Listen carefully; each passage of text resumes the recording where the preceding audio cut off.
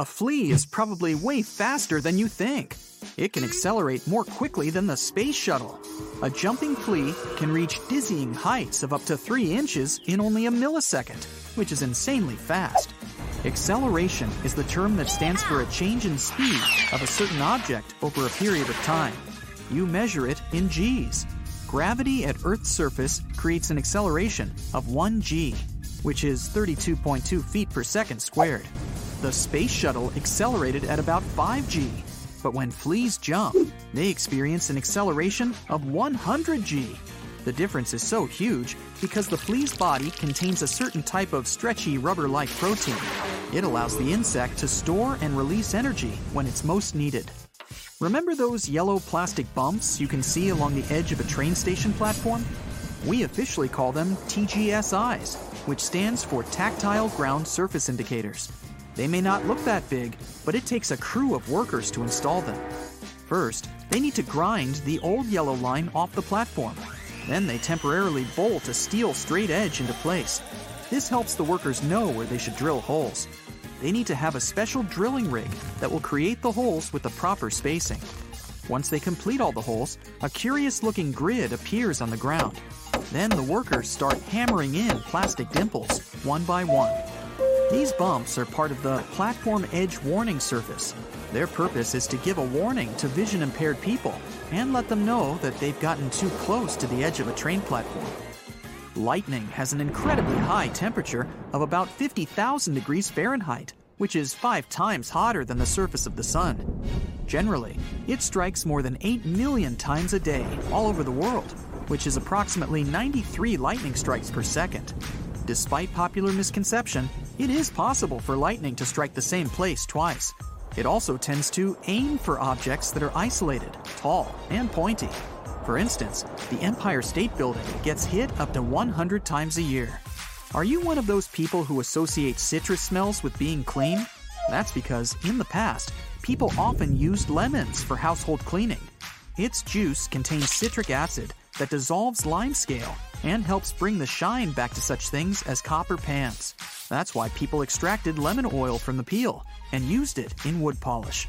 Even after commercial detergents and cream cleaners appeared on the market, people still preferred to add lemon oil for its pleasant scent. Boeing uses potatoes when they're working on improving their in-flight Wi-Fi. You can't make people sit for days at a time while new Wi-Fi systems are being tested. But they still need something that could mimic the conditions of passengers on a flight. So, why not take potatoes? It's a perfect choice because, due to their water content and chemistry, these vegetables absorb and reflect radio wave signals the same way our bodies do. You may see lily pads as pretty delicate things that float peacefully on the surface of the water, like leaves. It's hard to believe that such a leaf can support a weight of 70 pounds. It's as much as a large dog, like the Bergamasco sheepdog or Bernese mountain dog, weighs. But if you want a lily pad to hold this weight, you need to distribute it evenly across the surface of the leaf. For example, by placing a sheet of plywood on top of the lily pad.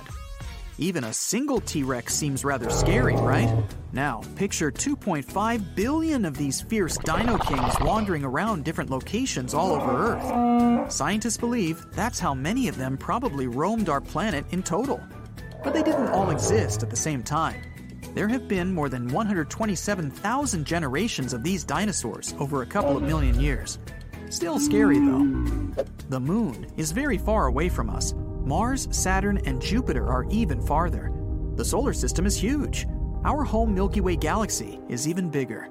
And don't forget that there are many other galaxies out there that we'll probably never find, even though scientists keep discovering new space objects all the time. But only 5% of the universe is visible.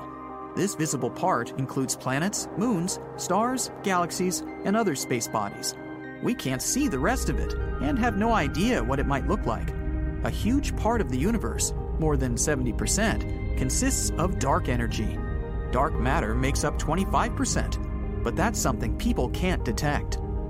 Dark matter doesn't interact with ordinary matter. It's also invisible and doesn't emit light or any form of electromagnetic radiation.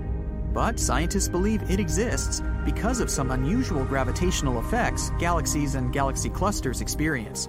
For example, according to the laws of physics, Stars located at the edge of a spinning spiral galaxy are supposed to orbit way more slowly than those that are close to the galactic center. The center of a galaxy is a spot where the largest amount of visible matter is concentrated. But stars travel at approximately the same speed, regardless of their location in the galactic disk. And this only makes sense if you assume that the stars at the edge of a galaxy are under the gravitational effects of some unseen mass. This mass might be hiding in a halo surrounding the galaxy. Did you know people can produce venom? Well, obviously not at the moment, but technically, that's something humans could do. All reptiles and mammals are capable of doing that. We mostly see this ability in such creatures as snakes, spiders, or slow lorises, which are the only venomous species of primates we know about. Biologists have found a shared genetic past between venom and saliva, which means that venomous reptiles and mammals have a distant common ancestor. Saliva glands are like empty bowls, while venom glands are those same bowls filled with venom. We're not missing some special mechanisms or genes.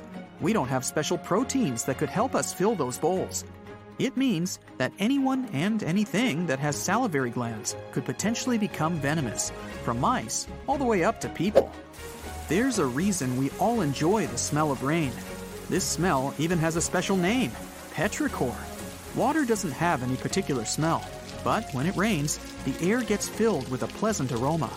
This happens because of special molecules geosmin, soil-dwelling bacteria create. So you look outside and notice that it's raining. At this moment, small air pockets are forming. They contain tiny amounts of these molecules. The rain first traps and then releases such air pockets. By doing this, it sends these molecules into the air. Then they travel all over the place and produce that trademark rain smell. By the way, rain isn't always droplets of water. It can actually rain fish, frogs, or some other odd things you wouldn't expect to be falling from the sky. Such cases are rare, but they do happen, especially during powerful thunderstorms. Tornado winds can be so powerful that they will propel objects and animals high into the air. And eventually, they all have to go down. One small town in Australia reported hundreds of fish falling from the sky back in 2010. There are planets out there that don't have regular rains either. On Venus, as well as on some other planets and moons, the rain is made of methane and sulfuric acid. There's even a planet 5,000 light-years away from us where raindrops are made of iron. Deep within Uranus, Saturn, and Neptune, it might be raining diamonds. It's hard to prove it because the outer planets of our solar system are really difficult to study. But scientists assume that extreme pressure on these planets might crystallize carbon atoms, turning them into diamonds. They go so far as to believe that 2.2 million pounds of diamonds might form on Saturn every year. There's a small town in Norway that is located north of the Arctic Circle. There, the sun doesn't set at all in the period between May 18th and July 26th. That's why the inhabitants of the place want to eliminate the entire concept of time. During that period, it's always light outside, and people act accordingly. If you came there and were walking in the middle of the night, let's say at 2 a.m., you could see people playing soccer, mowing lawns, painting their houses, or going for a swim. People can use just a small percentage of the total amount of water on our planet. It's true that about 71% of Earth's surface is covered with water, but we can only use 0.3% of that water. The rest is in ice caps, glaciers, oceans, soil, or floating in the planet's atmosphere, which means it's not accessible to us.